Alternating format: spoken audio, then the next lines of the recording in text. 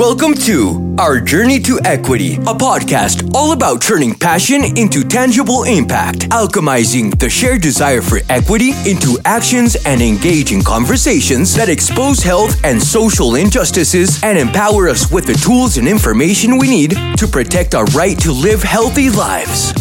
Together, we'll explore the power of community voices in achieving health equity for people of color. It's time to make a difference. Together, we can create a future where health equity is a reality for all. Join Tamara and her guests on Our Journey to Equity. Hello, everybody. Welcome back to Our Journey to Equity. I'm Tamara. I'm a healthcare executive and health equity practitioner, and I am on a journey to explore all the many different journeys that fellow health equity practitioners, community leaders, community members are taking to try to make health equity a reality for all of us and for our communities and for our families and for ourselves as individuals. I am joined on each one of our episodes by another dynamic leader in the space for them to share their journey. And today I am so excited to be able to introduce to you all Miss Eboné Lockett, who is the CEO and founder of Harvesting Humanity. So I can't wait for us to learn a little bit more about Harvesting Humanity and where that vision came from. But first, as fellow journeyers, it's really important to me that we do not journey alone. And that's just also symbolic of how we go through life, right? And so to get us started, we're going to enter our journey together. And I'm going to share a little bit about my journey to equity, what led me to this moment where we are here sharing our stories together. And then we'll jump into learning more about yours. Does that sound good? Great. Thank you for having me. Absolutely. Thank you so much for being here. So for those of you that have followed the show for quite some time, you already know this, but for those of you that may be new, I'll share a little bit about how I landed into health equity work. So growing up, I grew up in a middle-class suburban area in sort of Marietta, East Cobb area of Atlanta. And in that space, being one of the few Black families at the time, this was in the 90s, late 90s, very obvious, all of the many differences between my experiences and many of my white counterparts and their experiences and what their families went through and what my family went through. And so I didn't have the language at the time, but it was very clear to me that there were differences, obvious differences in just racial issues and how I was treated in school and how people expected me to be ghetto or, some of my even Black friends who expected me to not be so white, right? And so it's like this space where you don't really ever fit in anywhere. And, you just kind of walk through life knowing that, your experience is different. And there needs to be something for other people like me that, and for other families like mine, that allows us to, age gracefully as other families are able to age, that allows all of my, the males in my family to live a full life rather than having extended family members whose lives are cut short because of so many issues that affect Black men at a higher rate than others, right? And so, I just grew up with a hyper awareness, as my mom would describe it, about my own health and my family's health. And I would say that as I began to pursue a career and just navigate college and all of those experiences together really helped inform who I became and what I was going to advocate for my community, whether you are, living in the middle class, whether you are struggling in poverty, whether you are at the highest echelons of society. There's one thing that unites us all as a community, and those are the, racial justice issues that a lot of times it doesn't matter who you are, right? How much money you have, what position you hold. For someone that is not a part of our community, they'll always kind of look at you and assume that whatever is in their own bias about you, right? And so part of my work and part of my mission has always been to advocate for that justice side of our work. And I just happened to choose healthcare as the mechanism for me to do that. So We are not here to talk about myself. We are here to learn a lot more about our distinguished guest, Miss Eboné Lockett. We would love to explore what brought you here. What brought you into this work as CEO of Harvesting Humanity? I'll just kind of share based on what you said, health. And I really appreciate that you brought in all of the intersectionalities and in the ways that health and wellness really show up in our whole selves, right? In our whole care. And so when I think about that word health and health care, people often think it's a medical term, like what's happening in your physical self. But there's that social, emotional, psychological self that we have to care for as well, that spiritual self that we must attend to. And so I taught for 22 years English language arts and humanities, and that humanities really is a holistic approach to health and wellness and health care and how we show up for not just ourselves, right, but for one another and for this earth and our environment that feeds and sustains us. And so as an educational practitioner, I actually went to school to be a clinical child psychologist. Wow. That was what I thought I'd do, but I've always been a writer, and arts has always been a therapy of mine. And so I double majored in English and psychology, and when I graduated undergrad from Fairfield University in Fairfield, Connecticut, they said, would you like to teach? And I was like, absolutely not. Are you insane? One, it doesn't pay nearly enough. And two, you want me to teach high schoolers who, at that time I was almost near their age. And what changed my mind quickly is that I remembered how many educational practitioners poured into me. And not just, to your point, into my academic self, but into my social self, to my spiritual self, to an awareness of who I was. Because much similar to you, I was in academic institutions where I was one of the only, or one of the few. And I had some very emotional experiences in those spaces because, one, I did not come from the upper echelons. I came from a housing project. And my mom and my dad separated when I was just a year old, and she was left with 5 children to care for. And so when I think about what that means to be a single parent in a housing project, she always made too much to be able to get any kind of assistance, but not enough to manage, a single household with 5 children. And so we knew early on that there were going to have to be some things that we did to make sure that that wasn't the trajectory for ourselves or our children. And so academics was one of those things I barreled into. And so I went to a school that was really elite. I was in a program even within our public school when I went there. That was a magnet program. So we learned Latin, we learned anatomy from 6th grade all the way till we graduated. And so when I graduated, I had this dual degree that said, you have a range of experiences you can explore. Why not be a teacher? Well, in my hometown, that came through a pilot project. It came in the year I started teaching, and it left that very same year. So I always tell people that was designed to usher me into teaching. I committed to 2 years.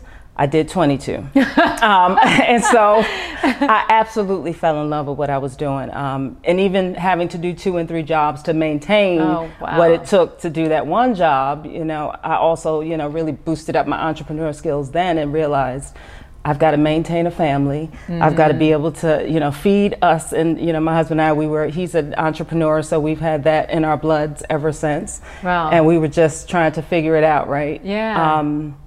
And this kind of takes me into my healthcare journey, even in the sense of a medical. Our 3rd child was born with sickle cell. And up until that time, I had known that I was traded, and one of 13 people of color are. But my husband, who immigrated from Jamaica, we had not known that he had the trait. And so not until we had our 3rd child and it appeared in my son's life that it was ushered into all of our lives. Sickle cell, can you talk to us a little bit about what is sickle cell and what is carrying a trait, and your husband being a carrier, you didn't know. Talk to us a little bit about just the basics of that.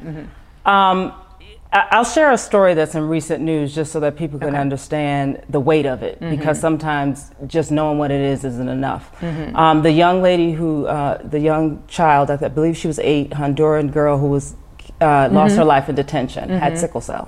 At the border, right? At the border. She had sickle cell. And so when you have sickle cell, what that means is you have this abnormal hemoglobin that cannot pass through your body, cannot get oxygen to you, cannot get oxygen to the vital organs. And so you have one excruciating pain crisis.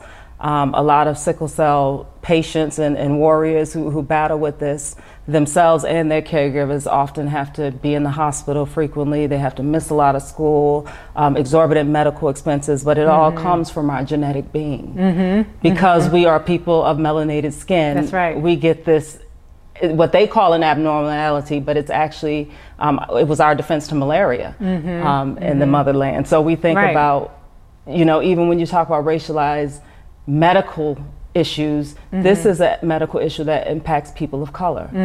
So primarily you would say African Americans or Africans or people of Caribbean, you have Mediterraneans, but as you see with the Honduran girl, you also have people of Latinx who have that history that they haven't really discovered. And this is one of the ways they discover it, but it really is one of those things when you think about it is because of who we are. That this condition exists. It's because of who we are and what we've had to endure. Obviously, with malaria being such a significant crisis in Africa, in the motherland, as you say, as we all say, right? The hemoglobin, the blood cell literally sickles. So it turns into like a sickle. And in that way, it actually helps protect the body against malaria. But it comes at a cost, which are the pain crises that you talked about and some of the other symptoms. Absolutely.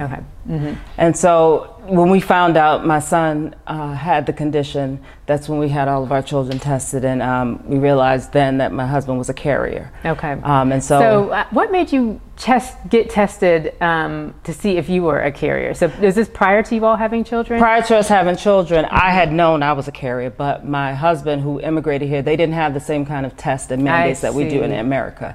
So he had not known he was a carrier, and it wasn't until it manifested itself in our third child, which is our son. And they do mandatory testing of children of African descent.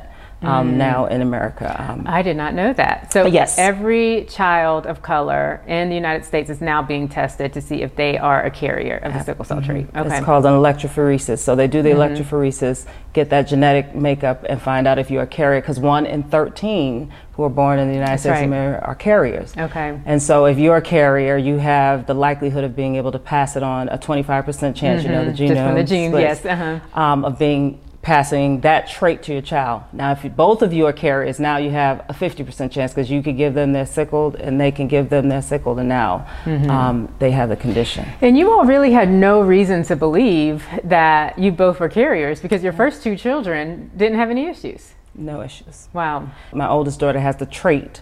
My middle daughter has neither the trait nor the condition. And my son, which was our third child, was diagnosed with the condition. Okay, so tell us a little bit about your journey with your son, experiencing him having sickle cell disease. We were young parents. Let's start there. We were in college, so we were both getting our college degrees. You were kids. We were right at the cusp of graduating college. And so you usher in this thing that now dictates your movement. It dictates how you get to live your life and the things that you have to do to make sure your child is well. And my child, he was a blessing. And I say was because unfortunately in 2009, he unexpectedly transitioned. They say due to sickle cell, which I'm sure the complications brought him to the hospital, but in my best estimate, he was over-medicated. And they don't want to talk about medical neglect. There was that aspect of, he was being transitioned from one hospital to the next. I was following the ambulance. Sirens never came on.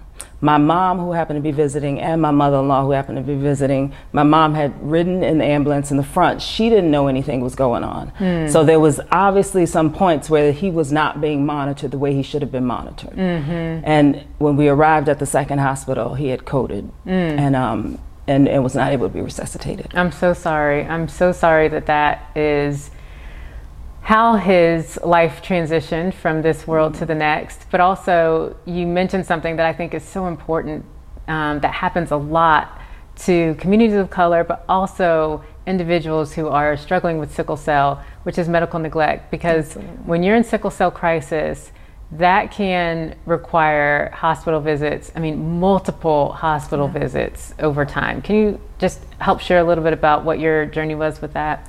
So anytime a child with sickle cell gets a fever, they are required to go into the hospital just to make sure that there's no infection, to make sure that there's not something else causing the fever. So you're always vigilant. You're always on guard.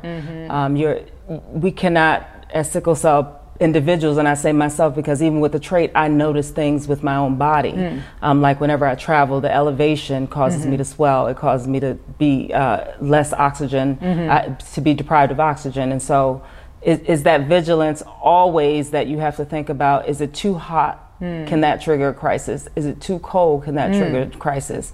So things like going to the beach or going, you know, all of those things are calculated movements because there is a risk. It comes at a cost. And that constant hypervigilance, as with regards to the condition is one of those things that, you know, it's like always, you don't get to rest. Yeah, you don't really get to rest. You never really feel like you get to rest. However, you also think about, you know, making the quality of life as best as you can. And so with my son, he did everything. He was in chess. He there were some sports he could not play again because of endurance, but he loved sports, soccer in particular. That was he and his dad's favorite. So they would, you know, engage in other ways as fans, if not necessarily.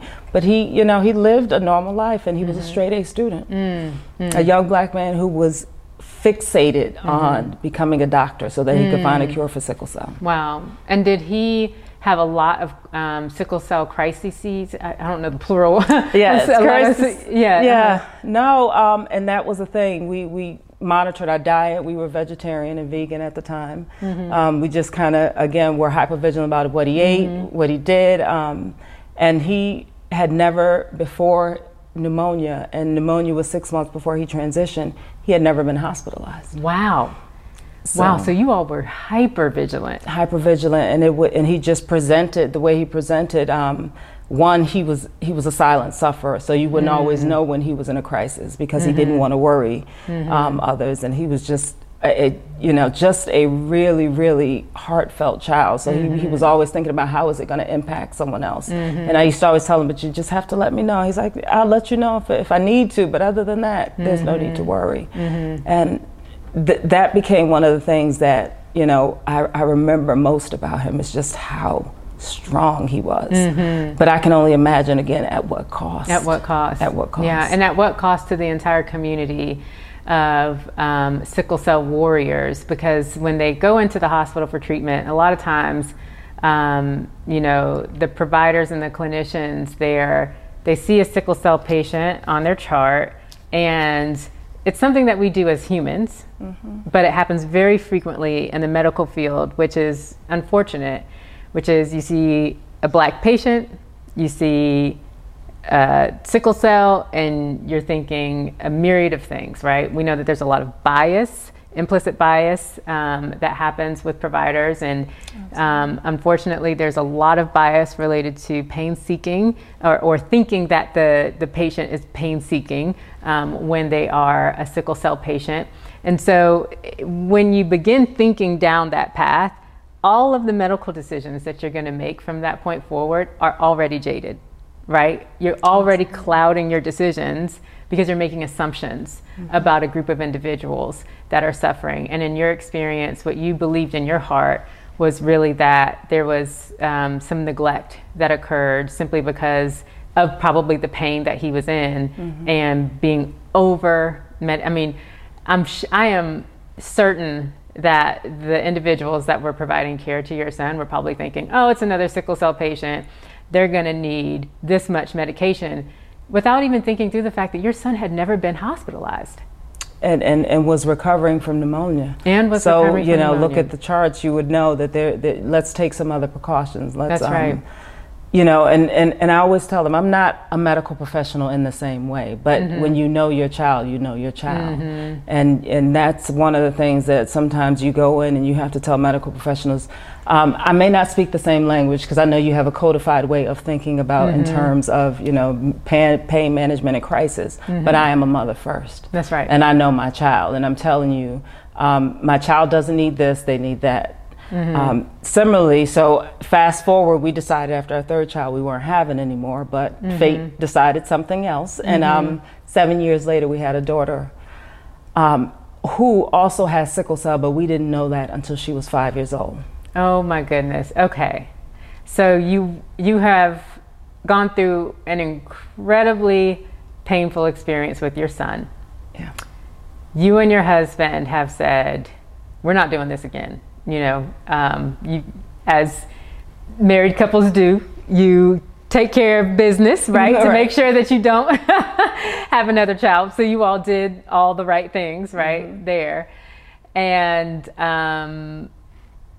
you have another child. So 7 years after my son was born, so there's a 7-year gap. She lived 4 years with him before he transitioned. Okay. So, and that was his urgency. He did not want to find a cure for himself. He wanted to find a cure for his baby sister. Because at that time we had just found out she had sickle cell. Wow. So despite knowing our family history, they tested her and they gave us a misdiagnosis. They said she had rickets.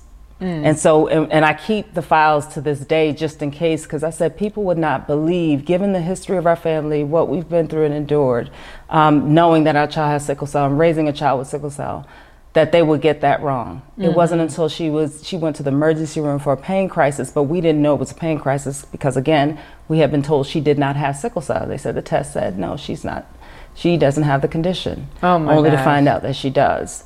Wow. And so when we moved here in 2007, a lot of nurses had only had maybe a week of their clinical or a week of their entire study learning about sickle cell. So imagine being under the care of someone who doesn't really know how to care for your condition. And I think there's still a huge gap in that when you talk about preparation and medical professional preparations. Unless you're a hematologist, you are not really prepared to be able to understand and be able to deal with what a sickle cell patient is going through. And let's just highlight the importance of that, considering that 1 in 13 Black individuals will be impacted by sickle cell, right? Why is it that there is roughly a week or so of content that nurses and others in the medical field may learn specifically about sickle cell?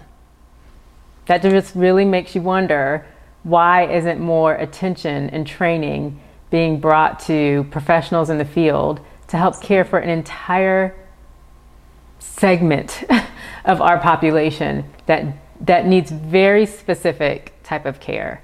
So you mentioned the word endure, and I think that is such a great word to describe our segue into endure, because prior to this, you were teaching still, right? And pouring into young people as your teachers have poured into you, and you're going through all of this with a son with sickle cell.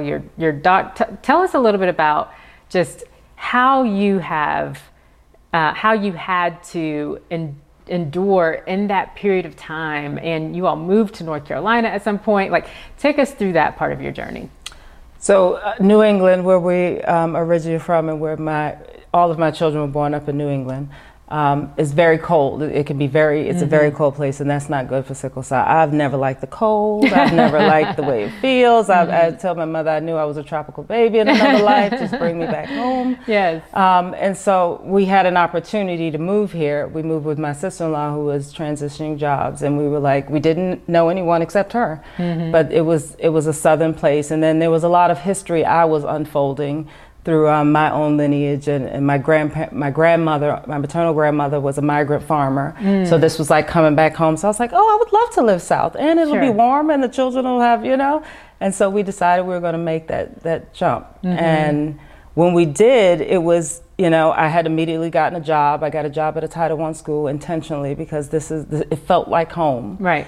And the love and support we received there was just immensely amazing, and it made everything durable, because there would be many days where we would have to call out because we're in the emergency room, or we would have to take our child to one of the 5 appointments that they typically have during the month, or we would have to go get them from school because they have a huge migraine and can't sit in whatever the thing was. We always had a village, and we found a village in our coworkers. I found a village in my students and their friends, and so it really was a family. And I think that is the only way we can endure this. That's it's through having a village and a community that holds you when you need to be held, and you can hold them when they need to be held. That's beautiful. And that is how we endured. But, you know, again, teaching, you know, what the pay rate is. So it was always a challenge trying to figure out how we're going to cover our out-of-pocket expenses every year and still be able to put food on the table, having to decide if we're going to buy this medicine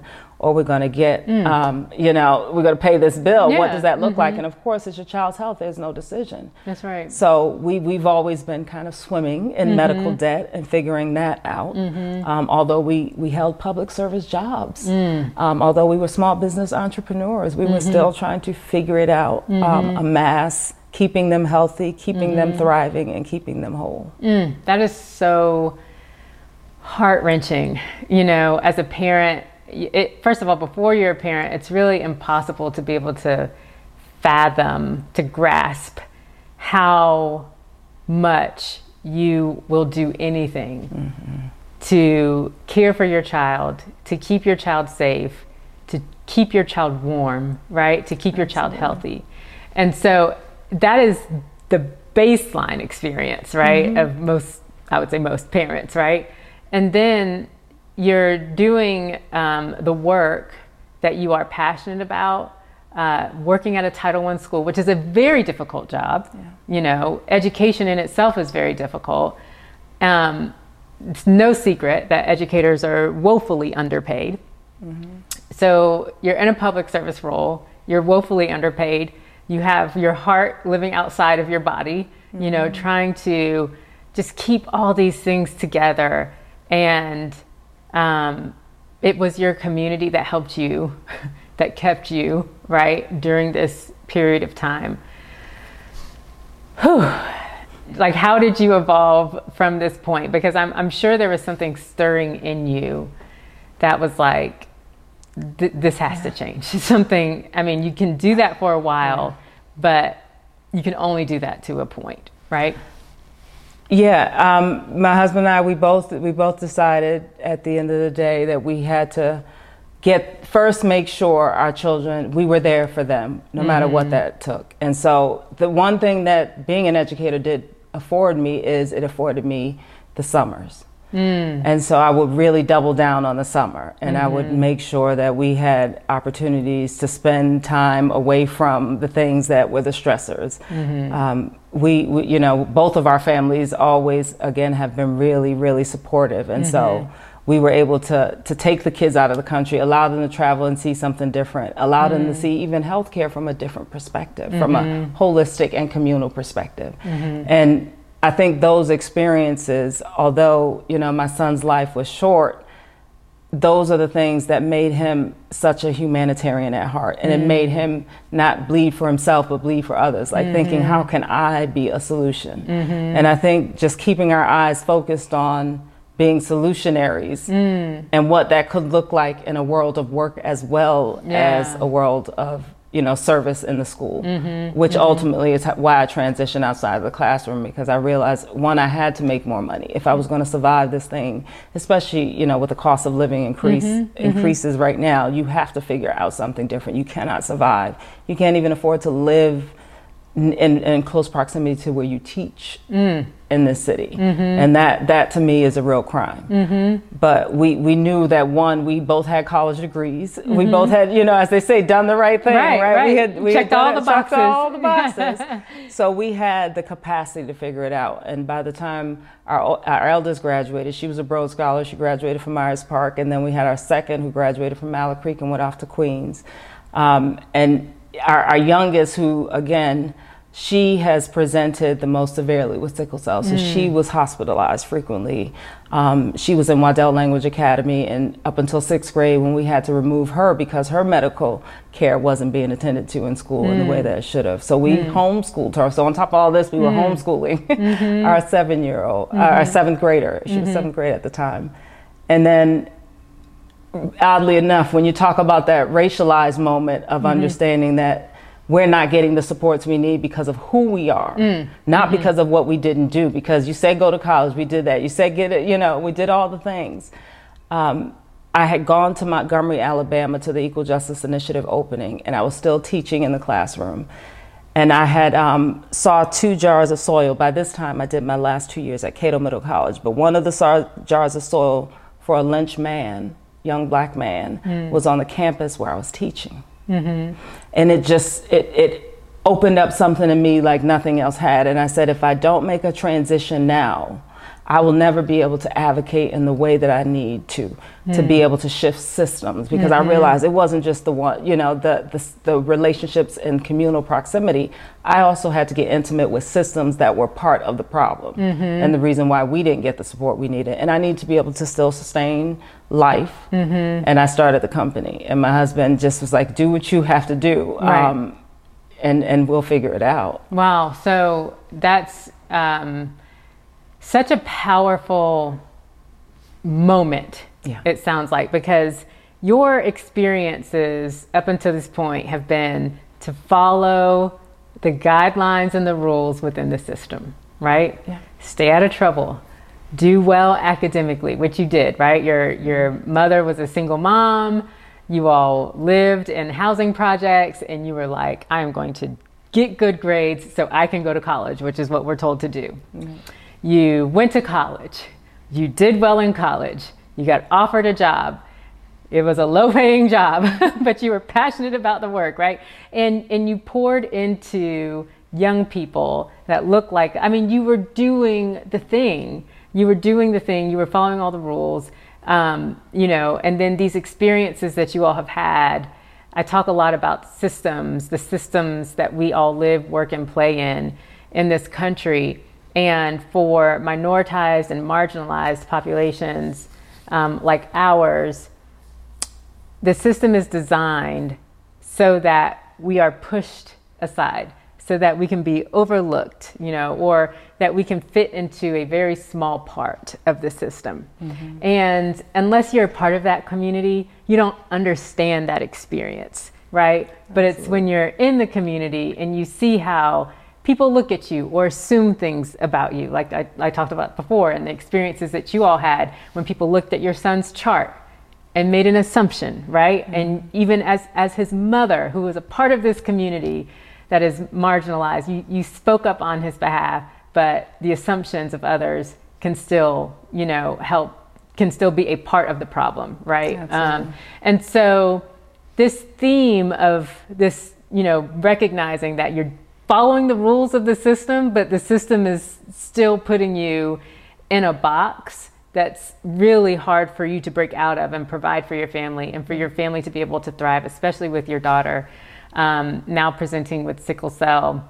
That's a real experience, and that's a real experience that you went through, but so many others in our community are experiencing that. I did all the right things, but I'm still drowning in student loan debt. I did all the right things, but I'm still drowning in medical debt. I did all the right things, right? But I'm still stuck in this same entry-level role because they won't promote me because they think I'm too this or too that or too whatever. And so you had this experience where you're looking at these 2 jars that come from the same system, right? The soil is the same ground, but something happened in a specific jar that was horrifying. And that is the the lived experience of many of our people, and truly the lived experience that you have had. And that was a turning point for you. It was. So how did you evolve from that point? I gave my 30-day notice. I told my principal I would not be able to return, but I would stay connected, and I do. A lot of the experiences that we design, that we engage others in, that we prepare other people to lead, are really about that intersectional work of health and wellness. And what does that look like from a holistic perspective? What does that look like to make sure that the needs of everyone, no matter their differing ability and no matter their status or no matter their school zip code, has the ability and the opportunity and the access to really be able to thrive? Because we use that word equity a lot, especially since we all witnessed the murder of George Floyd. Every company came out with an equity statement, and all of a sudden you had, here's the first CEO of this company and the first of this. And you know, it's great that we have a first, but imagine what that first is going to go through being the only. That's right. Or being one of the few.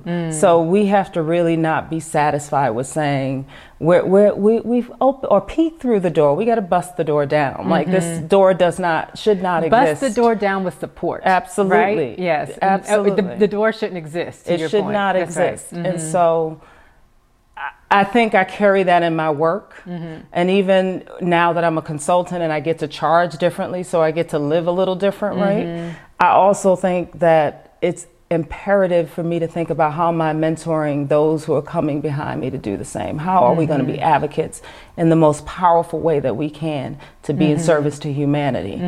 And we do a lot of work around healthcare justice and healthcare advocacy.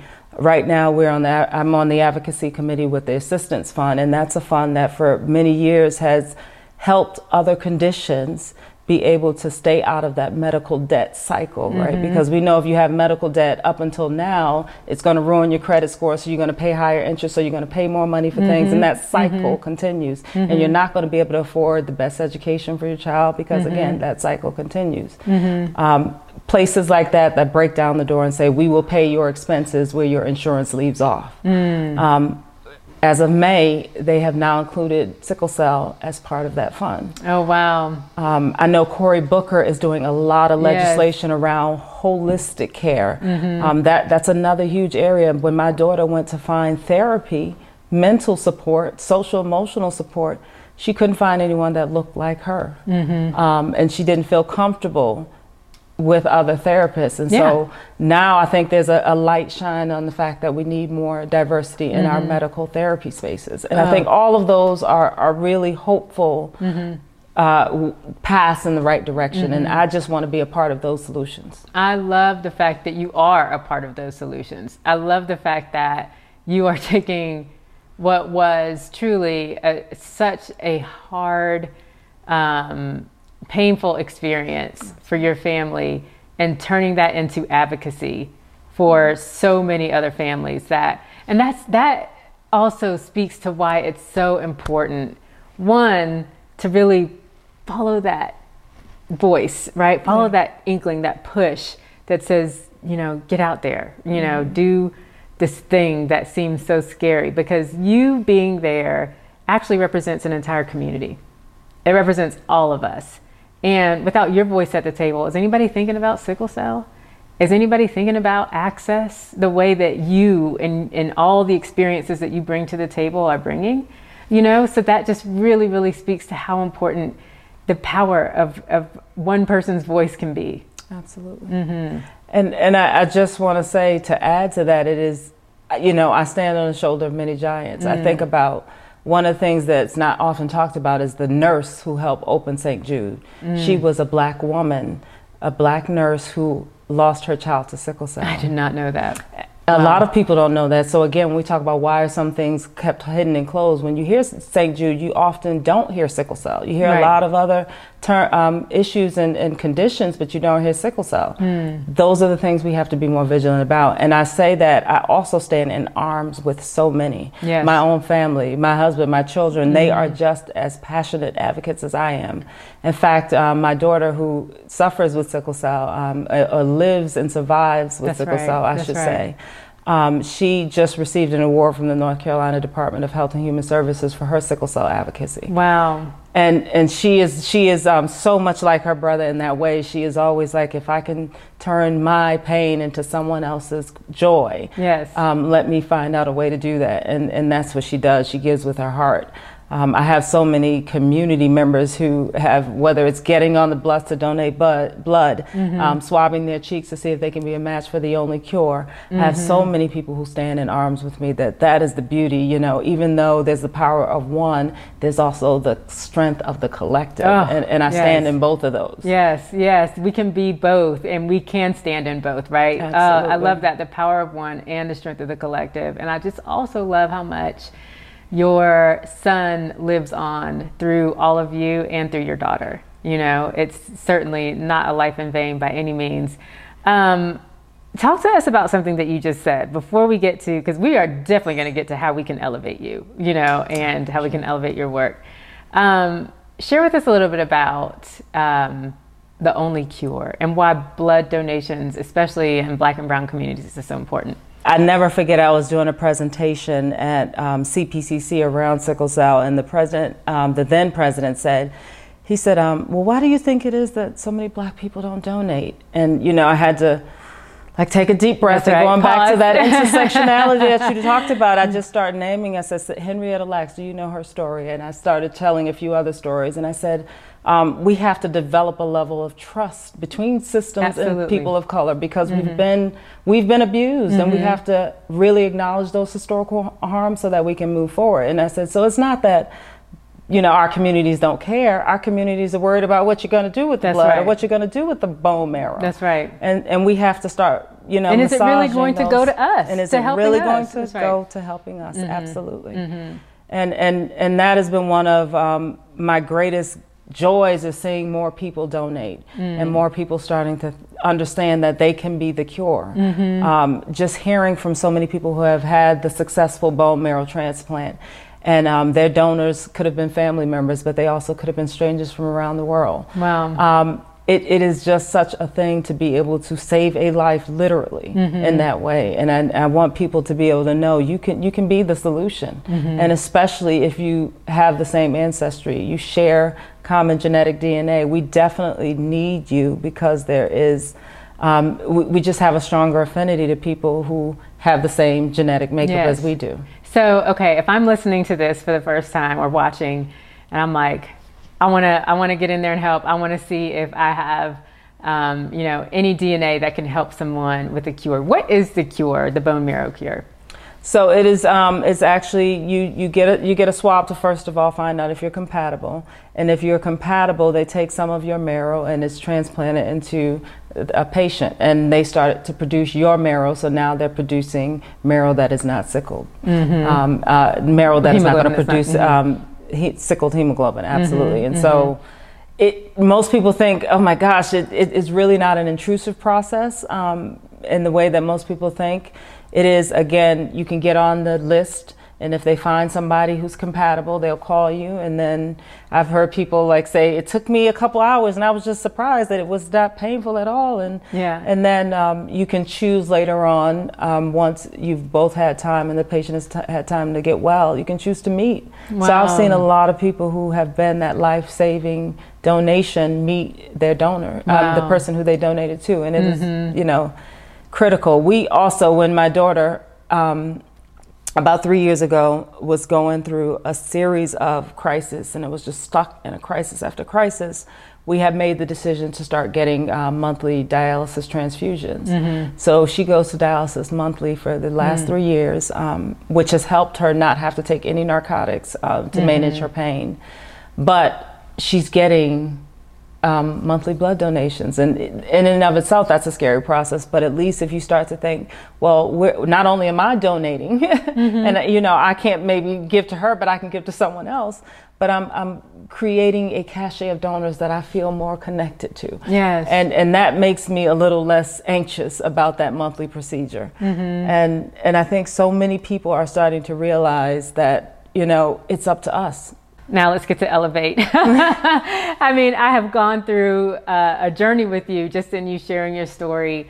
And it's just been so powerful to see your pivot, right? And to see the impact that your pivot has had. How can we elevate you and your work? Tell us more about Harvesting Humanity and where we can get in and support you. So Harvesting Humanity is local, we're national, we're global. So there's many ways to tap in. You can volunteer. Absolutely. I always tell people power is important as well. So you can volunteer, you can donate. Right now, we currently have been doing a 10 all-in, and that is, we've been touching 10 different places across our state. And just a few short weeks, we'll be in Ghana serving the sickle cell community there, which is one of the largest sickle cell populations the African continent. So we'll be there serving. One of the ways we're going to be serving, other than just really hands-on building relationships, is we're going to be bringing pads, purses, and panties for young women in the sickle cell community who that's one of their greatest needs. And we would never have known that had we not been in community. And they said, well, feminine hygiene items are really scarce in our community. And we said, well, I'm sure we can get somebody to get a purse, and we can't just have the pads, we got to have the purse. That's and right. Then you got to have the some modesty, please. Yes. P3. So you can definitely donate in that way. Okay. We always tell people fiscal donations are powerful to help us continue the work that we do.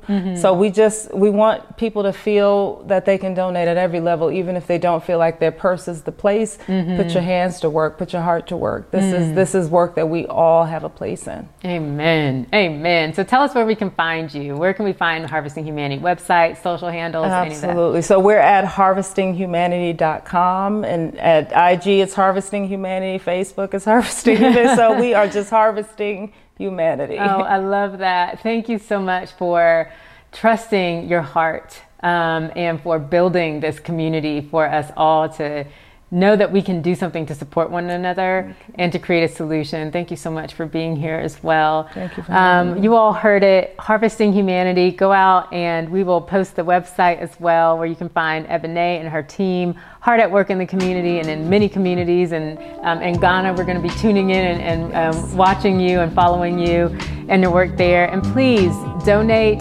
Think about how you can give, right? Is it something physical, or is it just volunteering, or is it giving blood? How can you be a part of creating a solution for our community that really needs help from us?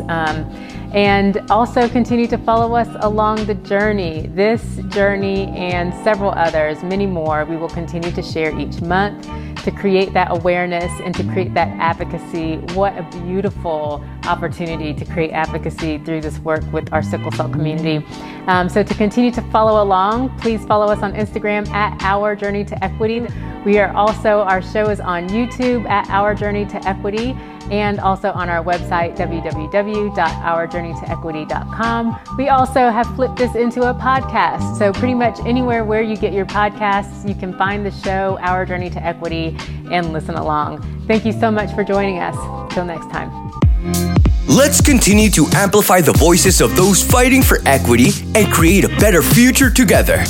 Stay connected with us by visiting our website, ourjourneytoequity.com, where you can access previous episodes, resources, and ways to get involved. Thank you for being part of Our Journey to Equity.